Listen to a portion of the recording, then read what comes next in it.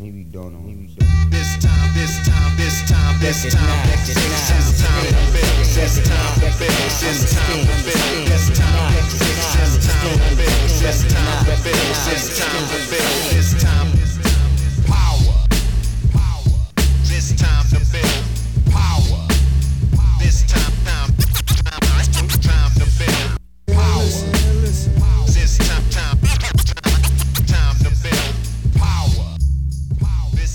What's up, everybody? I'm your host, Chris Hampton. Welcome to the Power Company Podcast, brought to you by PowerCompanyClimbing.com.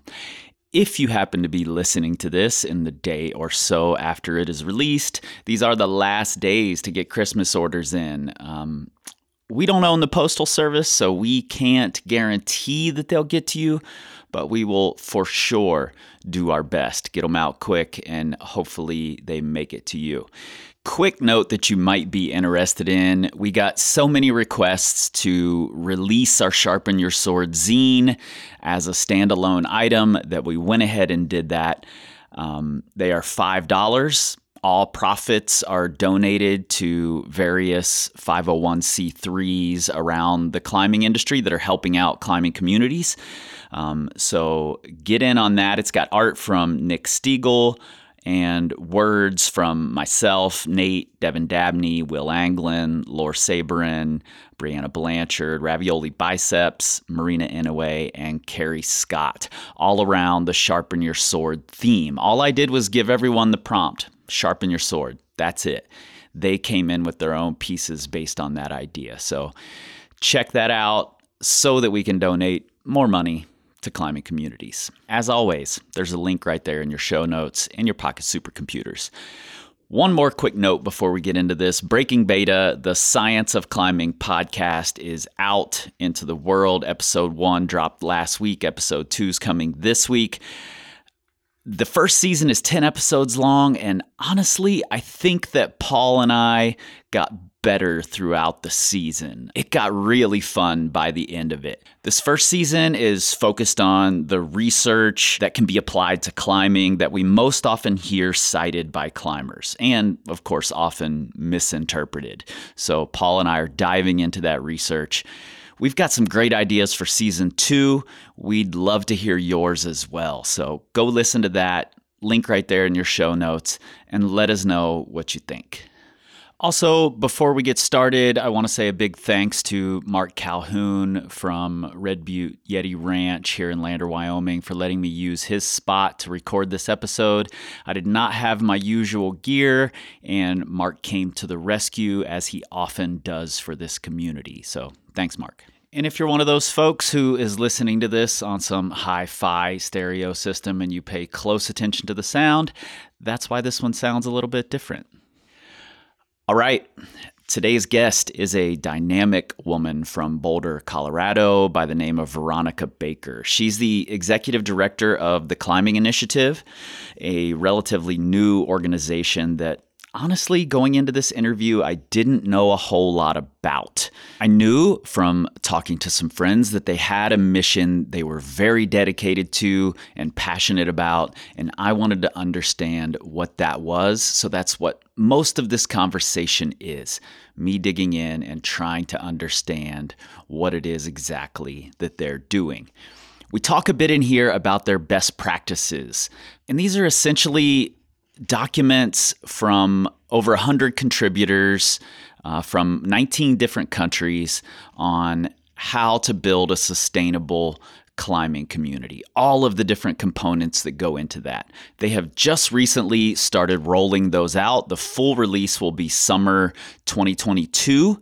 And to be perfectly honest, getting to read some of these chapters has helped me understand their mission even better. I wasn't thinking on a large enough scale. Imagining and compiling these best practices is a massive undertaking. And I think it takes someone just like Veronica to spearhead that. So before I say too much, she's going to explain it far better than I can. Let's get into it. Maybe don't know.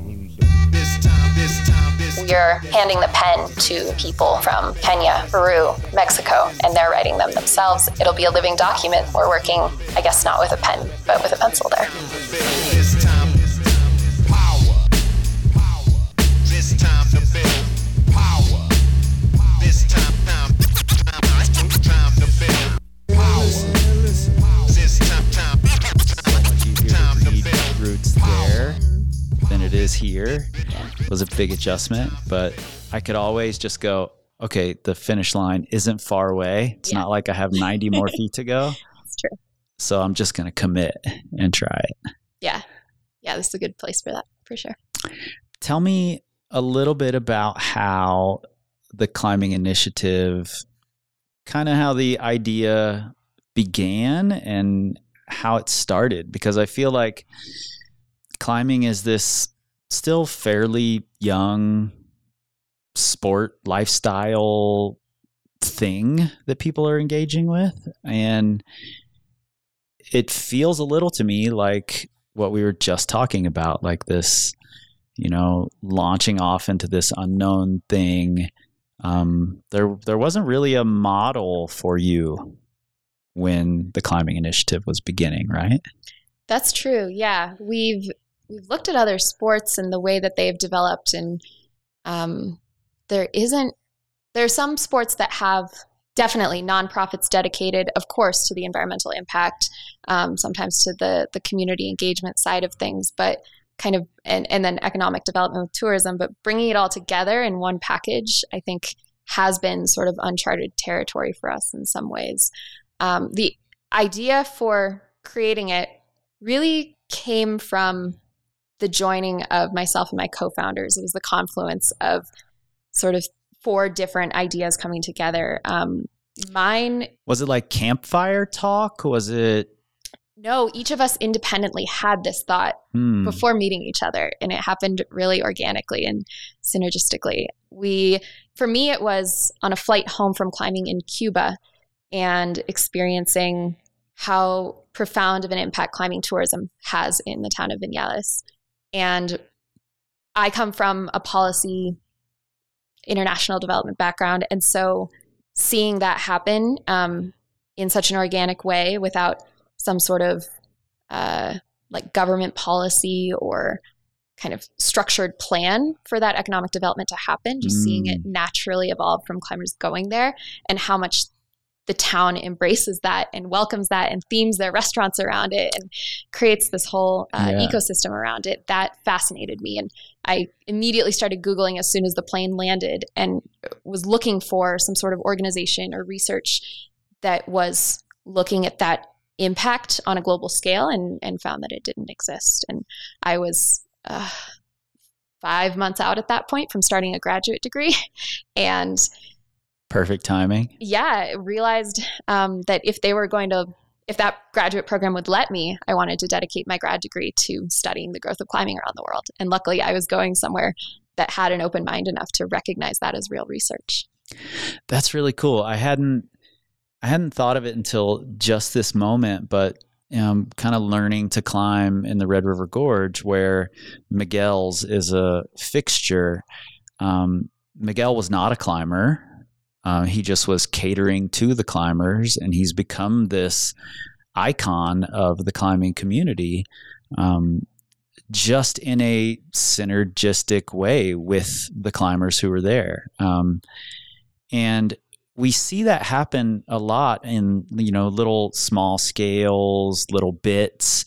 There are businesses here in town in Lander that cater to climbers, and then there are other businesses who haven't realized that yet. So having a group who is interested in helping the local economy figure out how to work better with climbers is kind of huge. Precisely, because I think we're a pretty intimidating group. We have such an in culture. We have all these traditions, and we're kind of weirdos. And so for those on the outside of it who may live in a climbing area and be excited about this tourism starting to happen, I imagine it could be a little bit tricky to figure out exactly what climbers want unless we all get together and communicate a little bit better. That's one of my big goals, is helping non-climbers benefit from the growth of this sport. Had the other founders that you were talking to, who all had kind of the same ideas, were they coming at it from the same direction, or did they get their idea from a different area of impact in some way? Yeah, it's fascinating. They all had their own unique flavor that we then mixed together in this cool recipe for what the climbing initiative became. So the first to join on became our director of research, Ludovine. She was a undergraduate at Yale while I was doing this research, and she comes from a neuroscience and child psychology background. And so for her initial drive and interest in this was a lot of the mental health and physical health benefits of climbing, and was fascinated by that. So when she heard from a friend that I was doing this research, she asked to become my research assistant on all the case studies I was doing that summer. And then simultaneously, Danny, who's now our associate director, she was doing a graduate program of her own in Washington, and she was studying the community development aspect of this, and how climbing can be a tool for all these greater impacts within the community. So she wrote a paper that's so similar to a paper I wrote. We put them together, and it was this moment of, oh my God, I can't believe on completely different coasts we were thinking exactly the same way, of how we need an organization to bring everyone together, because the growth of climbing is just happening in all these little pockets, and people aren't really talking to each other or connecting about the best practices and the ways that we can do all this together. And then finally, Scott, our fourth co-founder, he had just traveled to Malawi and was visiting his friend Tyler, who had founded Climb Malawi, and came back to the US wanting to figure out a way to better funnel resources from the US, like gear and funds, to a Malawian nonprofit. So it kind of is the confluence of all of those, the research, the community engagement, the tangible impact of real resource support. All of those came together to create this organization together. That's what I fucking love about this community, actually, is that when you want to get something done, there's almost always a group of people nearby who have the requisite skills, passion, drive to get the thing done and get it going. Where I think it often falters, strangely enough, is maybe coincidentally enough, is that those people aren't communicating what they want. I was just told this story of this mythical meeting that happened overseas. I can't remember exactly where, one of the first big sport climbing competitions in the 80s.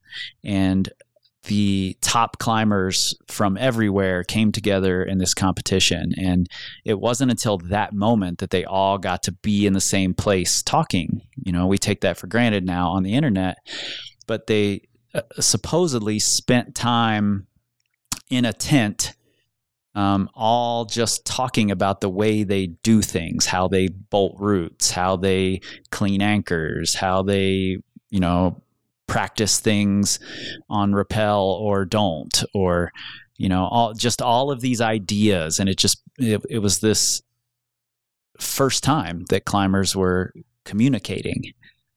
And I haven't been able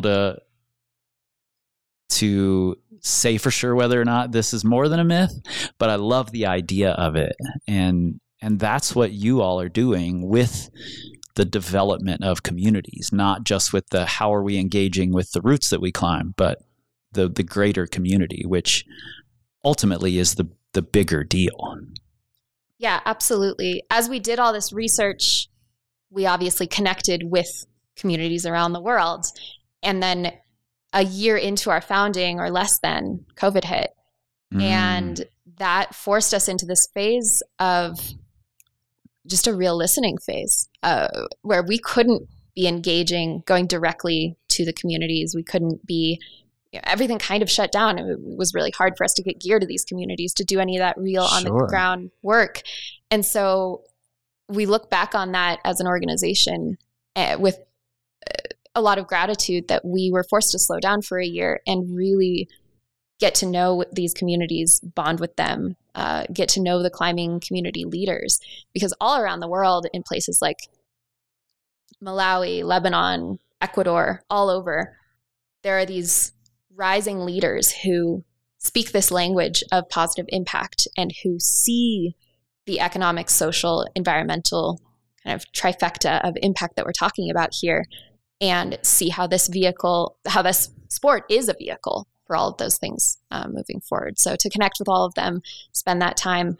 I mean, we're so lucky to be doing this in this moment in history when the world is more interconnected than ever, and where you can build a friendship with someone continents away. And in this phase now, I think the climbing community needs to open their eyes a little bit and do that outreach, like follow more climbers from other countries, that sort of thing, because there's no excuse not to anymore. We're all here. We're all on the internet. We can all talk to each other. Yeah, totally. So exciting. Before we go too far, because I want to hear all the stories about how it began and where it's going and, how it's being modeled. But tell me and tell the listeners what the Climbing Initiative is exactly. If I'm asked about it, it's a hard thing for me to explain, and my go-to has been they're kind of the go-between creating communication between all the other climbing groups. That's very accurate. Yes. Thank you for that, Chris. Perfect. Okay. Yeah, what we say is we are a nonprofit dedicated to the sustainable and equitable growth of climbing worldwide. It's not just about the growth of climbing areas, but climbing communities. And through that interconnectedness, through creating a web of climbing organizations and supporting all those climbing organizations, we together can be better and have better impact than we all would separately. And you're working with big organizations as well as kind of local grassroots organizations, or what does that look like? Absolutely. The people we work with most, I'd say, on a daily basis are these local climbing organizations in emerging climbing contexts, where in a lot of these areas, perhaps some adventurous tourists have come before and vaulted some routes, but the locals, you and I understand how infectious and exciting this sport is. Yeah. Certain people within the community kind of feel that spark and feel that desire to make climbing their own. And so we see these climbing leaders emerging and creating their own climbing organizations. And then in addition to that, we do work with larger national and global level organizations that are already doing a lot of amazing work in the climbing world, but maybe doing so at a very high level, kind of a policy level. And we tend to be that bridge kind of to the on the ground communities themselves. Cool. When did it start? Like, when was the official start of the Climbing Initiative? May 2019. Okay. So you're still fairly young. Can you, to this point, pinpoint any kind of hurdles that you're seeing, especially in these, grassroots organizations, any kind of normal hurdles that happen with most of them? Definitely. I think what we hear most overall is that these climbing communities say, I'm like busting my ass here. I am doing all of this. The local community doesn't understand it, which either makes them just on one level feel kind of ostracized or unsupported. Sure. At the greatest level, running into access issues or direct confrontation with the local community. Not always. It's not always bad like that, but oftentimes certainly those can are be some issues. Yeah. And just they express, a lot of these local leaders express that they just wish that they had people to talk to who've been there before and who maybe have developed both areas and communities in climbing areas that are just a little bit further ahead and have already gone through the issues. So that's number one, is they want this knowledge sharing and greater connectivity. Someone who will pick up the phone and say, oh, I've been there. Don't worry about it. Here's kind of a way you can navigate this a little bit better. Second that comes to mind among all these communities is gear and resources. In a country like Malawi, a local will never be able to afford a harness at market price, Right. Or many other types of gear. And so figuring out a pipeline either from brands in the US and Europe, or how to manufacture gear less expensively, but still in a way that passes all the safety certifications. That's kind of a second issue that comes to mind. And finally, just the desire to run organizations more efficiently. Like, people in lots of other countries have founded nonprofits dedicated to their local climbing community and protecting the environment, all the things that local climbing organizations everywhere do. But they're a little bit held together by a shoestring. They're not feeling that level of support that they need to run as a very efficient organization. So we're helping with that. I'm sure. I hadn't even thought about that as an issue, but speaking absolutely from experience, climbers are so hungry for more all the time. And, when I started this thing, I thought this is going to be a little baby thing that's going to take me 15 hours a week tops. And now I could work 24 hours a day and never be caught up, so. I feel you.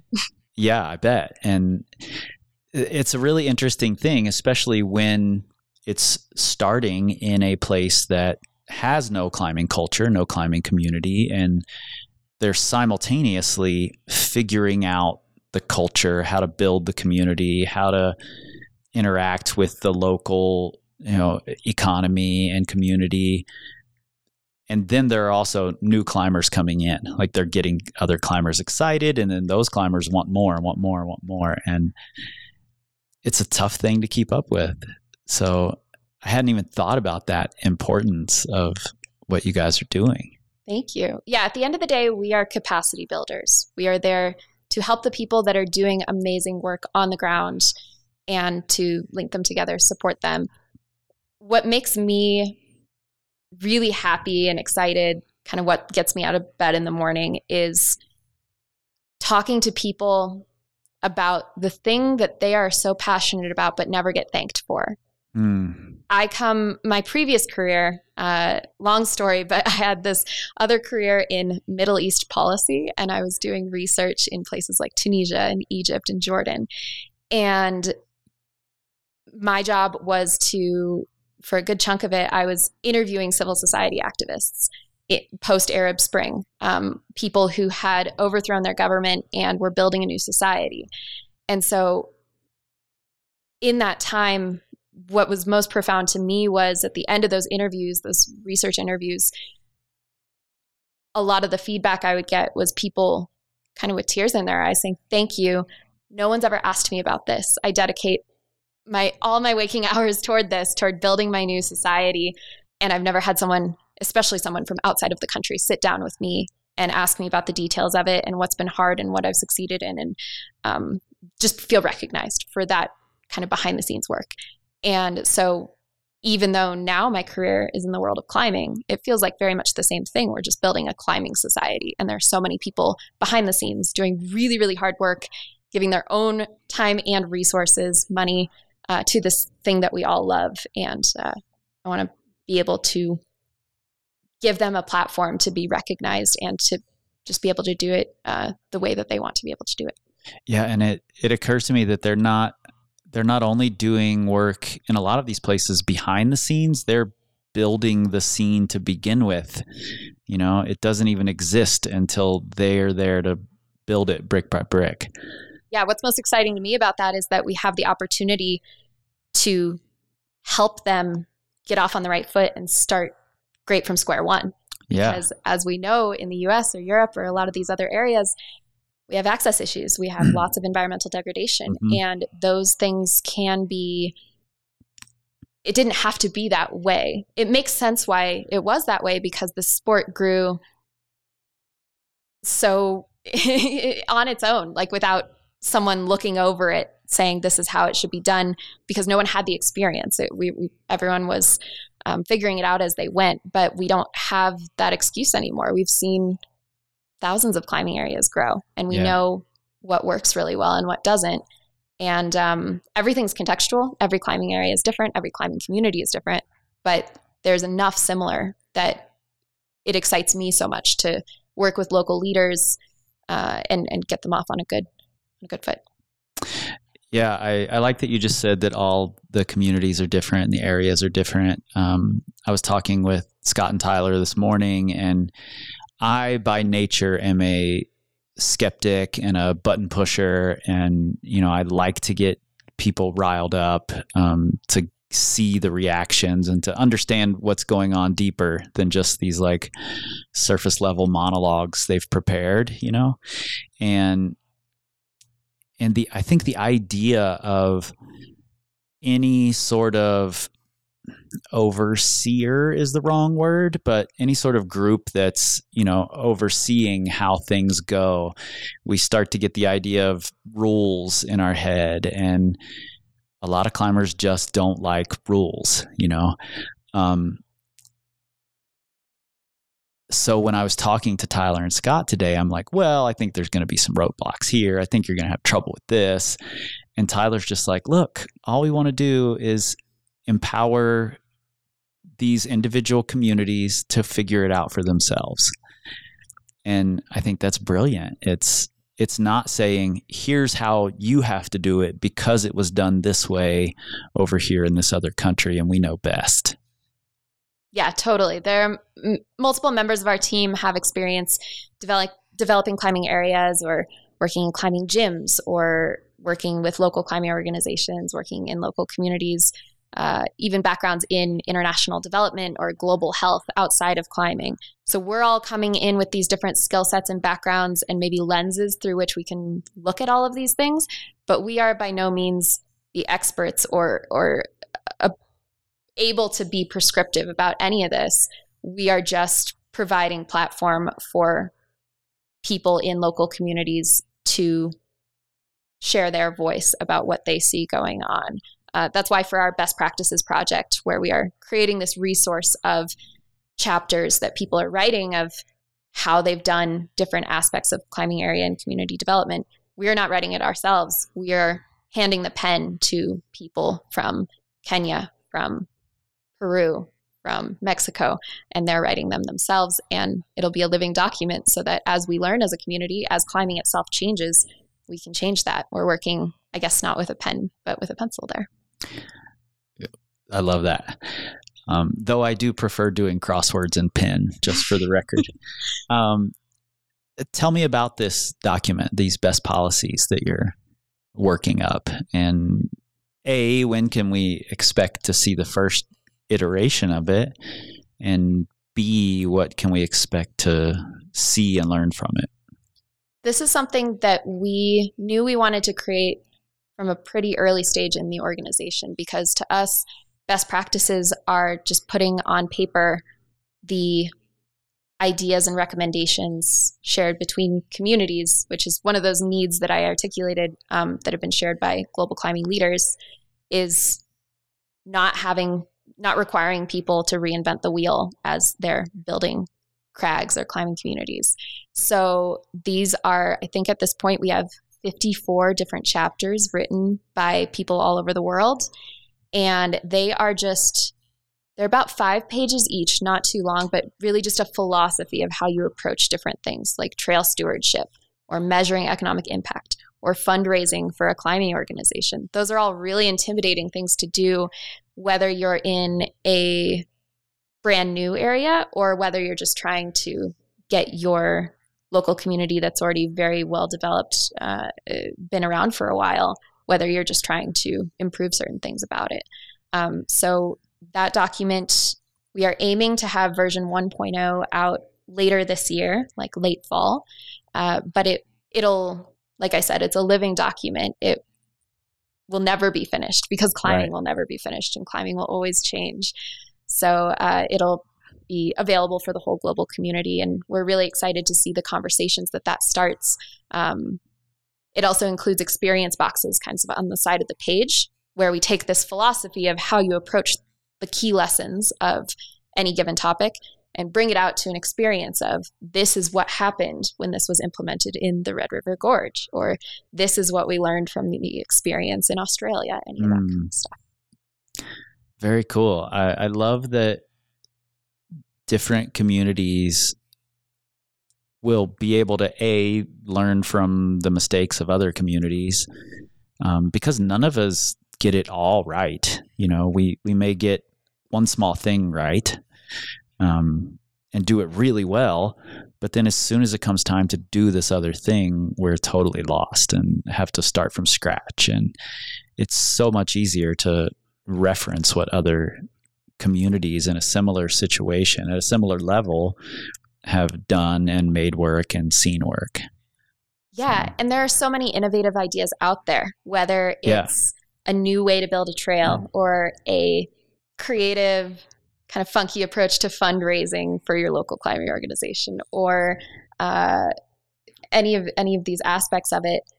Those really innovative ideas, a new bolt extraction piece of hardware, anything like that kind of make you scratch your head and go, oh my gosh, I can't believe I didn't think of that. But that makes total sense. And those ideas in this current phase of climbing where we are right now are just going to kind of rest with the person that had that idea and their kind of concentric circle of the people around them. But we want to bring that out a little bit bigger, because climbers are inherently problem solvers. We're all problem solving. That's the entire idea with this sport, no matter what kind of climbing you do. And so I think it's really fun to get us all together and problem solve the sport itself, which is a little meta. One of the things that I think is really fascinating about climbers actually is that while we are problem solvers, I agree with that 100%. We also, a lot of the group is rooted in this tradition that's unwilling to change. And I love that in all of your examples, you said a new way to do this, a new way to do this new thing that we never thought about. Because while I'm a button pusher and a skeptic, I'm also constantly looking for a new and better way. And I go to battle with a lot of people over that. Well, we've always done it this way. Why should we change? And I think that's missing the entire spirit of this sport and lifestyle, which, like you said, is problem solving. Have you had any? And since I suspect you will, how do you plan on dealing with the pushback from the traditional camp? And I don't mean that in terms of traditional climbing, just in this is the way we do it. Why should we change? Well, just because we change and learn and grow doesn't mean that we forget the history of this sport. I think that's something that people conflate sometimes. No matter how we evolve, how we grow, how we change, the history of this sport is always going to be there. And it is remarkable to me that in other countries, continents away, people still know who the forefathers and foremothers of this sport, as we know it today, are, and who they were. But we're just adding to that history. We're adding additional stories. I loved what you and Cody talked about in the previous podcast, which everyone should listen to, about indigenous communities having connection to this rock. I mean, the history itself that we think of as the tradition of climbing isn't the only story here. So I think it's necessary for us to kind of take a step back and realize that as well. But regardless, that's the nature of the world. That's the nature of history itself.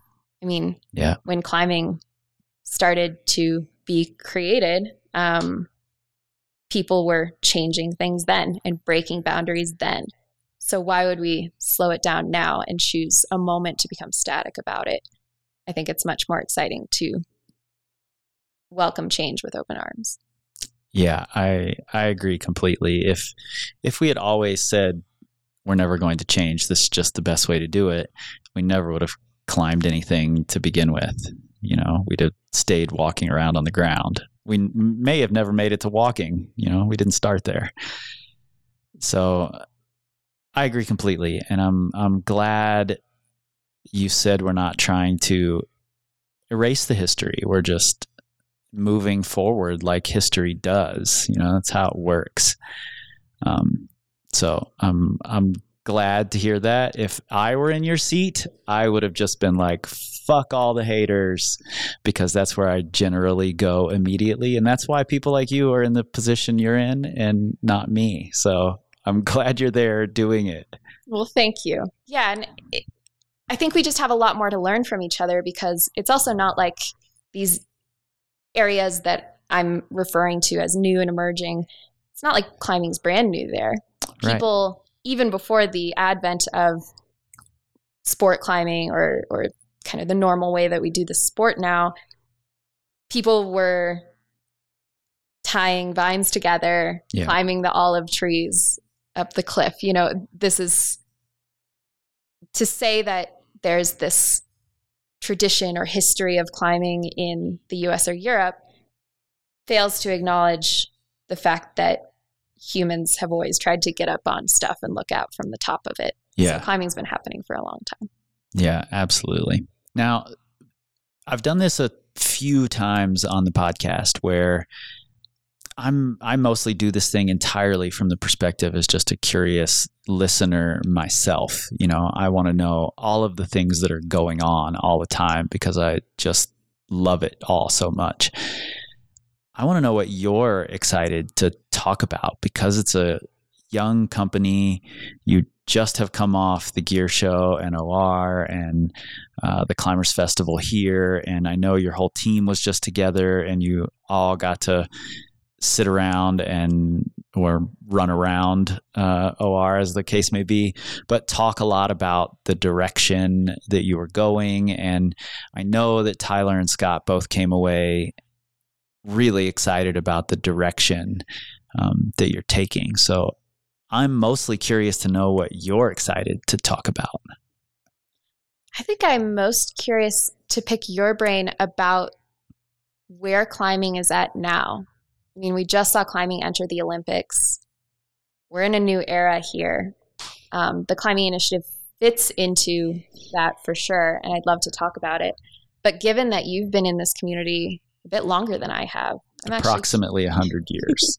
I've heard. I'm curious to hear your perspectives on what you think this moment in climbing is, or maybe it's nothing. Maybe this is just a blip, and we're just going to continue on as we have been. I'm curious what your thoughts are there. Yeah, I'm unsure. Nate and I had a lot of conversations about this over the last few weeks. And we did some research into how previous Olympics have changed other sports. And I think the example we all go back to so often, the example I've seen used is snowboarding. Yeah. Look at what happened to snowboarding. But there are two things there. Number one, snowboarding had Shaun White. They had a very recognizable superstar. And two, I read several studies that said snowboarding sales actually dropped off after the Olympics, that they had peaked prior to the Olympics, which I think is really interesting, that just because it's in our faces more doesn't necessarily mean it's going to have this huge boom. So I do think it will grow. It has been growing. I think that trajectory continues. I'm actually really excited that there's more emphasis happening in the comp world, that these gym communities are becoming their own communities, completely separate from the outdoors. And there are people whose entire performance and entire climbing life is in the gym. I personally love that.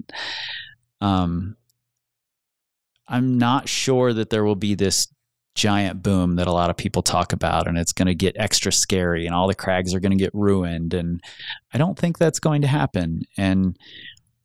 But I do think that the growth that's been happening has been, while not necessarily exponential, it has accelerated a lot over the last decade. And that makes me happy that there are groups like you, groups like the Access Fund, and all of these local grassroots organizations have popped up in the last 20 years. It's been really amazing to watch. So I personally feel like it's in good hands and is going a good direction. And there are more people speaking up on their own worth and their own value. And I'm just sitting here loving taking it all in. So that's wonderful.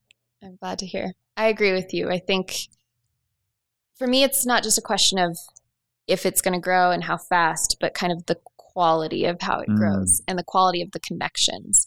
Because what I do see still is this sort of myopic view of what stories should be told in the climbing world and who should be highlighted, kind of who gets platform, who gets the benefits of huge attention in this climbing community. And I think the more that people realize that there are really cool climbers in other countries and that their stories should not just be told as kind of a one-off, but that they are just as valuable and powerful members of this community as the people whose names we're used to hearing. I think that's the shift that I am hoping for and excited for. I love that. It actually, while you were saying it, it made me regret a little my sticking to my guns of only doing these interviews in person. Because one of my favorite things about this podcast was all of the interviews I got to do when I was in Australia,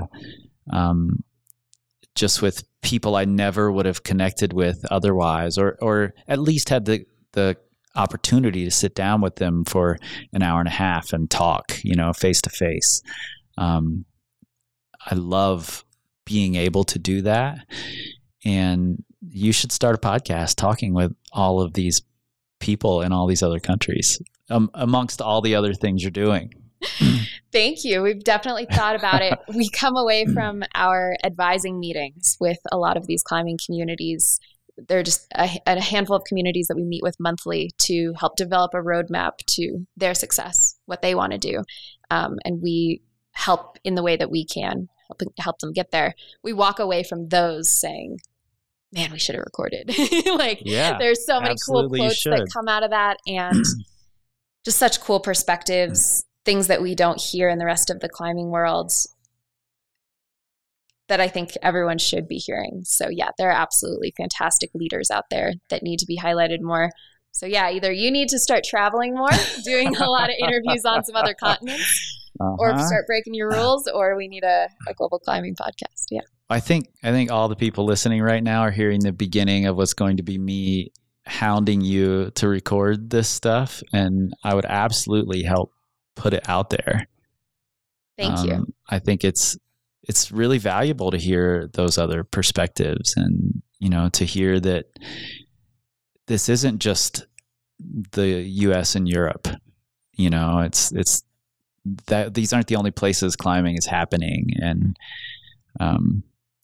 hearing the way that other people are engaging with it and learning from it and building it in their own way is so valuable.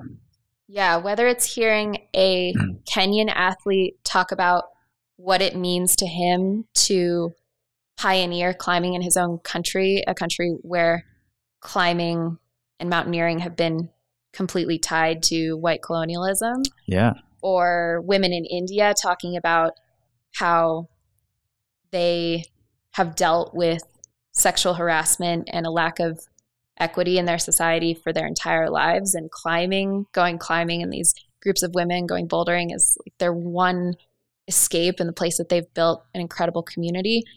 Those are very, very cool stories and deserve to be told. A really cool place to start is the Climbing Advocacy Conference that was hosted last November, so November 2020, Access Fund came to us at the Climbing Initiative and asked us to help them make it global because they host their annual event every year, but it's usually in person. And we agreed instantly that making it virtual due to COVID opened up an opportunity to make it an international conference. Yeah. So those recordings are available on Access Fund's Vimeo, I believe, where anyone can watch them. And that a lot of those ideas that I'm talking about are shared there, a good place for listeners to start. And in that conference, is it, are the discussions similar to what we've been talking about? Are they more Access Fund discussions?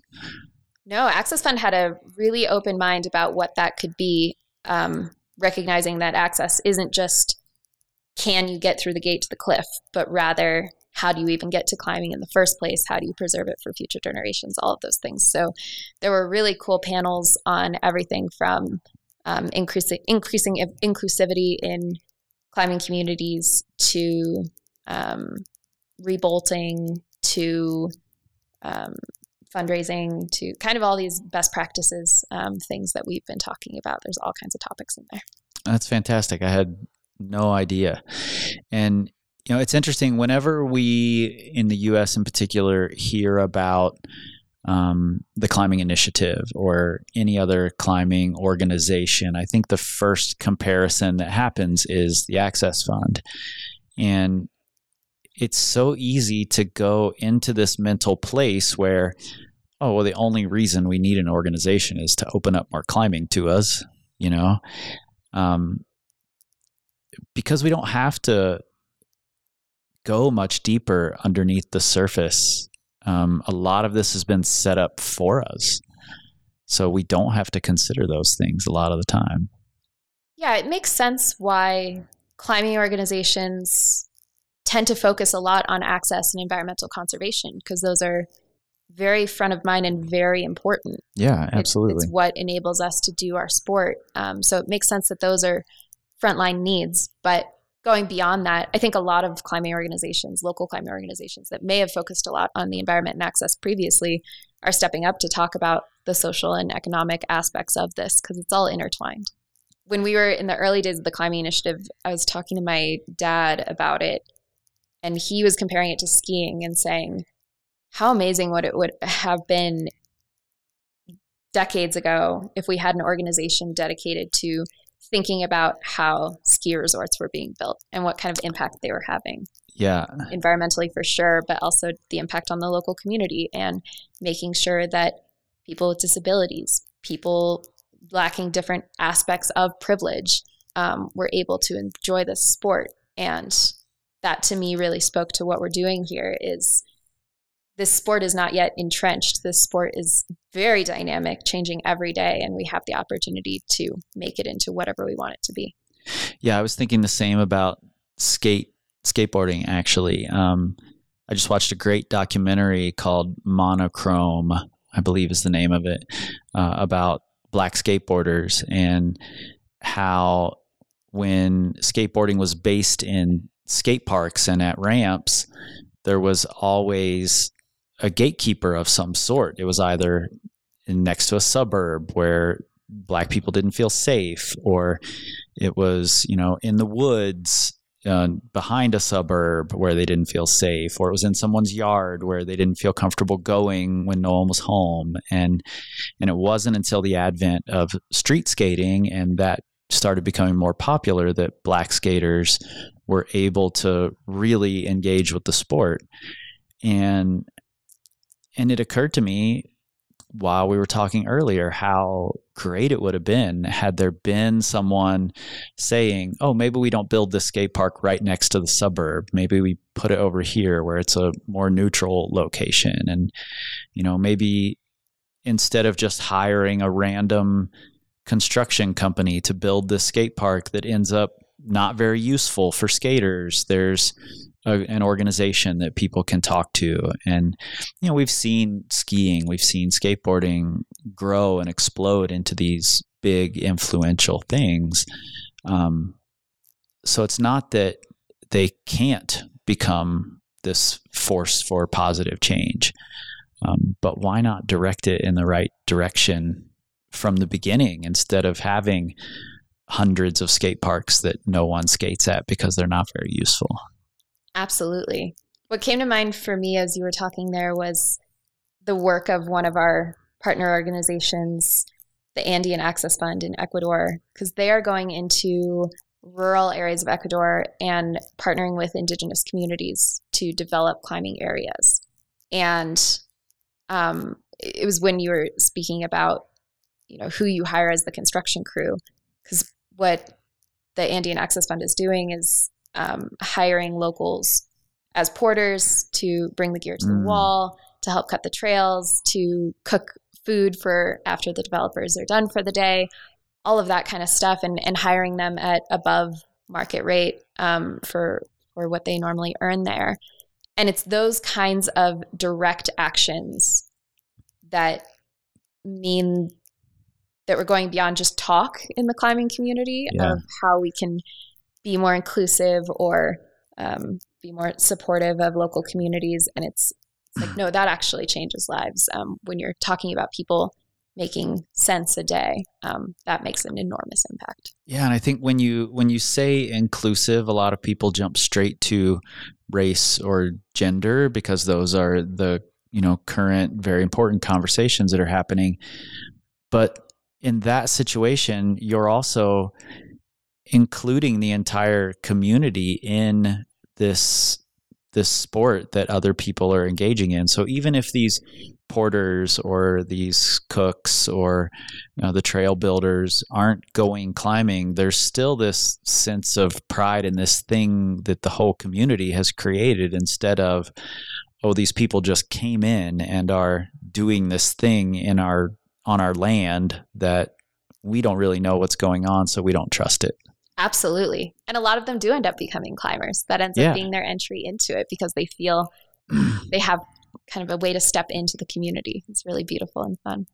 Yeah, and I think, I'm sure you've seen the Joe's Valley Real Rock piece, and I think that's a really great example of how that can go in these rural communities in the U.S. in particular, where the little store that doesn't really know what it should carry for climbers, and they have to be able to communicate with the community who the rest of the town feels like are outsiders coming in, and as soon as those communication lines are opened, it becomes a much better thing, and the community embraces the community that came in. It's really a beautiful thing when we allow it to be, and communication seems to be the wall that a lot of people hit.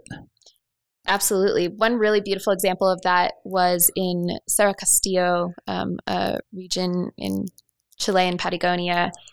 The community came together. It was organized by Knowles and Accesso Pan Am and a number of brands, brought together the community for a ecotourism seminar, I think they called it, 2 years ago, where they brought everyone to the table, including the landowners who have cliffs or trails in their backyard, including all the local businesses, including people from the local universities and the local government, and I believe national government, all came together for a few days to truly sit down at tables and pull out the neon sticky notes and start working together, identifying what challenges they were all facing together and what they saw as the path forward to success, and what they want their climbing area to look like, especially as they welcome tourists in.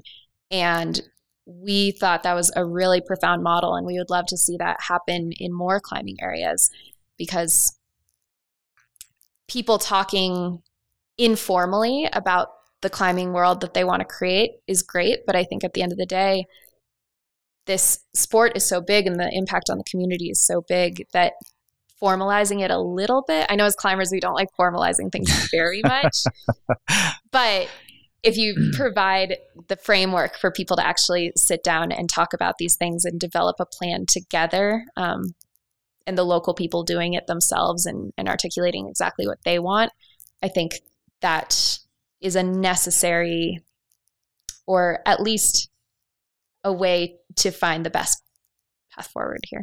Yeah, and just understanding it understanding all the sides of the conversation is such an important part of this that for some reason we tend to skip over a lot, at least here in the communities I've been involved in. There's a lot of, and I'm a person who doesn't trust anyone initially. Like everyone starts at zero and they have to earn points. And I see a lot of suspicion from the local communities who aren't climbers on what the climbers are actually doing. And I see a lot of suspicion from local climbers when climbers from other areas are coming in. And there's this strange tension that happens there when people aren't communicating. And as soon as you put them in the same room and hear all the sides of it, all of a sudden everyone realizes that all that tension was pointless. Oh, absolutely. Yeah, the intention within the climbing community is very good, but if we're not sitting down talking to one another, meeting each other, doing all of that work, then yeah, you're right. The suspicion can definitely arise because we're talking about a sport with major safety implications, like literally life and death. And I think that adds something really cool and interesting to this sport, but also rises the stakes a little bit. Yeah, definitely. I don't want climbing to ever lose its kind of renegade nature. Sure. But I think it's possible to build systems around it that support it without doing that. I mean, we've already been doing that. When you're a climber long enough, if you're really paying attention to what's around you, you realize that bolts cost money, that maintaining trails costs money and takes a lot of work from people, all those kinds of things. And so one thing I'm very passionate about is believing that climbers need to become members of their local climbing organizations. I think we think that this sport is a little more free than it actually is in terms of the cost of it. So when I think formalization, I think that's a first step, is people getting involved either through volunteering or paying for membership or donating money, any of that kind of stuff, to their local organization, and then extrapolating that globally, especially if you're traveling globally, to support the climbing areas that you're connecting with on a global scale. You're so much better at being democratic than I am. I love it. I'm glad you're in that role. Thank you. I was talking to Tyler this morning, and he said something I thought was really fascinating and I think should be a requirement for any organization, really, is that, he said, I'm this more, he thinks in kind of bigger, ethereal pictures, and, he's this bigger dreamer, and He is. And then that filters down to you, and you're the boots on the ground, turning wrenches, making things work kind of a person. And I think that's necessary. Is that something you looked for in the organization at all, or did it just happen that way? It just happened, and I'm so grateful for it. And I'm very impressed that from outside of the organization that you've been able to put your finger on that, because that is a really profound aspect of how our team of directors work together. Is we have the contingent who are enormous dreamers. Think about all the philosophical questions behind this. Think about, is it good for climbing to grow? Do we even want it to grow? Yeah. Are we focused on the sport itself, or as an organization, are we just really passionate about the economic, social, and environmental impacts that it can have? And climbing is just the vehicle for that. All of those really esoteric questions. And Tyler is one of the members of the team that is very focused on those. And you're right. I mean, just last week, we were having a conversation like that, and I sort of shut down and just said, I don't know, just give me stuff to do. Just give me option A or option B, and one's going to be better than the other, and we'll go with it. And I think both in a leadership team, the balance of those two things are essential, because if you have too much or exclusively one perspective or the other, you're not going to get anywhere.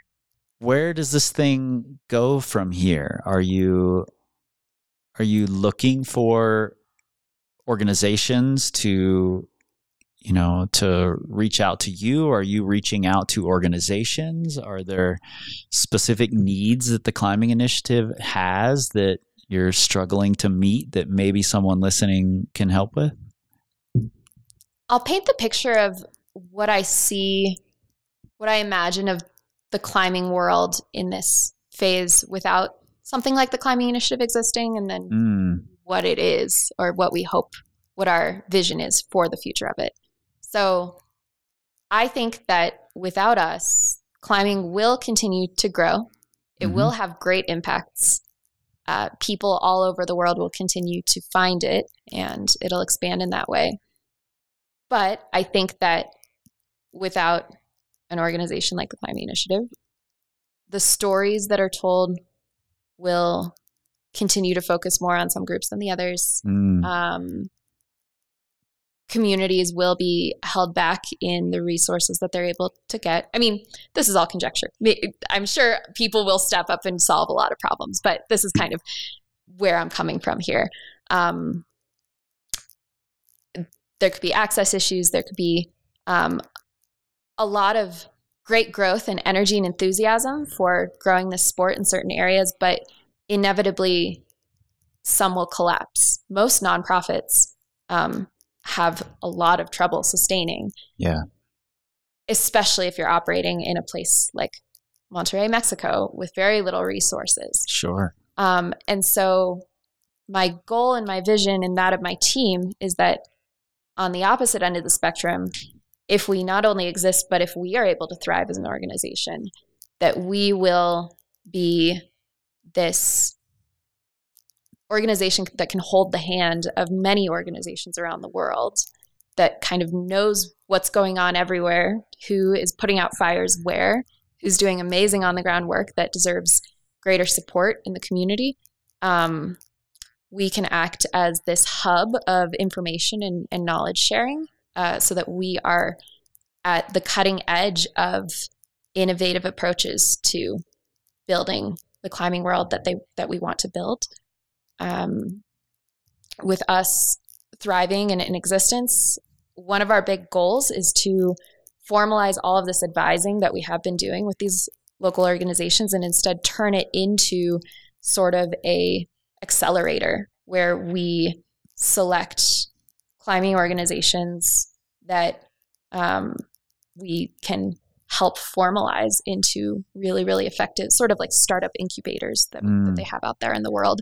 Because we think climbing organizations deserve just that same level of attention and resource giving, where we can bring in experts that know even more than we do about how to fundraise, how to think about all the legal dimensions of running a climbing organization, how to run events or build community, make sure that you're reaching all the people that you want to in the community, all those kinds of things. So that's one long-term vision, is the creation of this kind of accelerator, and lots of toolkits, things that people can have access to if they, say, want to start a climbing festival and don't really know where to start.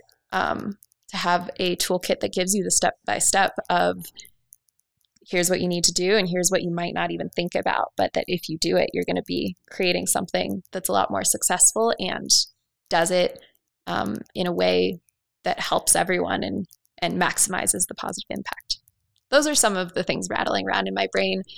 So the rattling around. Yes, constantly. So the actual ways that can be supported and helped are, I think, first and foremost through existing climbing organizations, brands, foundations, philanthropists who want to partner with us and really make those things come alive and dream with us, because we don't know everything. Certainly, we've just listened to a lot of climbing community leaders telling us what they need. But we love sitting down with people across the table who have had success or run successful organizations who want to make their reach global and dream up what those kind of programs and projects can be. But then beyond that, just everyday climbers too, who say, I want to see that sort of climbing world.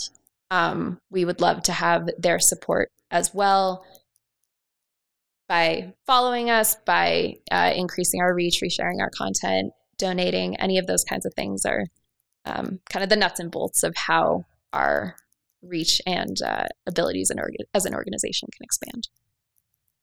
First off, I love when a thing pops up that I didn't know was as necessary as it is. Because as much as I like to question my assumptions and find new ways, there will always be holes in what I'm even imagining, like I think any of us.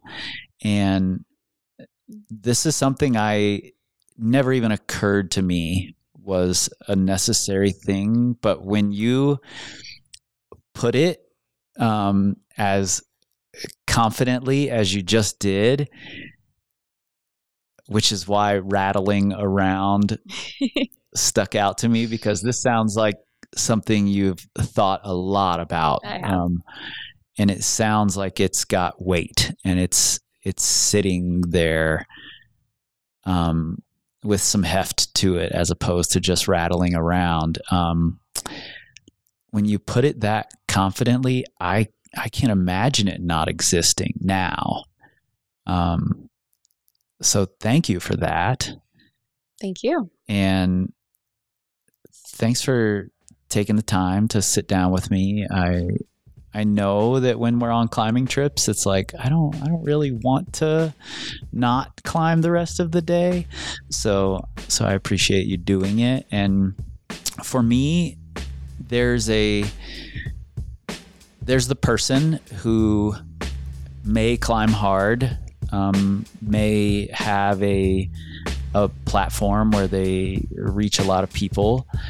But if they're not willing to go above and beyond their own selfish pursuit of climbing, it doesn't mean a lot to me. And then there are the people who find a way to selfishly pursue it while also trying to help a lot of other people in the process. And that's where I think the real magic is, when you don't lose sight of your own goals, but can help a lot of other people along the way. So, and that's what I'm seeing here. So thanks.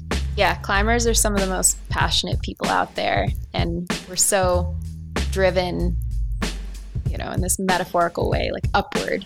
And so I think it's natural, and I'm very excited by the openness of climbers to think about what could be. I think it's really special, and I'm so excited to sit back down with you 5 or 10 years from now and talk about what the sport looks like, because I think it'll change in ways we can't even expect. And talk about how our podcast is going. I know. So exciting. Veronica, thank you so much for sitting down, for taking the time out of a climbing trip to discuss all of this. I'm already looking forward to that next one, especially now that the best practices are starting to roll out. I'm really interested in talking to you and maybe some people from your team and some of the contributors about those best practices. Veronica and I sat down in the summer, so as of today, the first 3 chapters of the best practices are out into the world. Those are building an inclusive climbing community, climbers and back conservation, and building a sustainable fixed hardware maintenance program. There are 30 plus chapters that will be releasing in summer of 2022.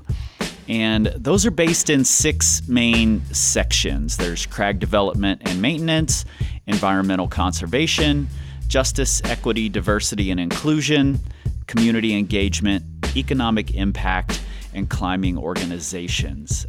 You can go onto their website. You can find the outline of their best practices. You can read the first 3. I'm looking forward to not only reading all of these best practices, but also seeing the response from the community seeing how these things get molded and changed over time. It's really, like I said, a monumental task, but a really important one that we're talking on a global scale about how to make more sustainable climbing communities that take a variety of perspectives when looking at the challenges that we're all facing. You can also go and look at the list of really impressive contributors from all over the world, 19 different countries. And while you're there, if you're interested in supporting in some way, by all means, reach out. You can do that at climbinginitiative.org/support. There are also going to be lots of links both to the Climbing Initiative and to some of the things that we discussed in this episode, like the Access Fund videos, right there in the show notes in your pocket supercomputers. You now have a whole list of important things you could be doing, so get to it. You know where to find us, powercompanyclimbing.com. You can find us on the Instagrams, the Facebooks, Pinterest, YouTubes, all those places at Power Company Climbing. But you will not find us on the Twitter because we don't tweet, we scream like eagles. Maybe don't know. This time, this time, this time, this time, this time, this time, this time, this time, this time, this time, power, power, this time to build power, this time to build power, this time to build power.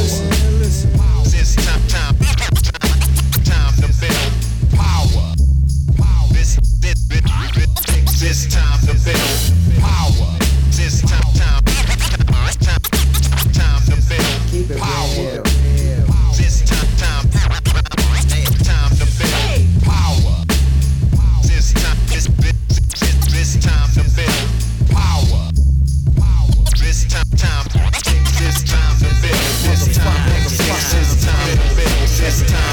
This time to build power. This time to build. This time to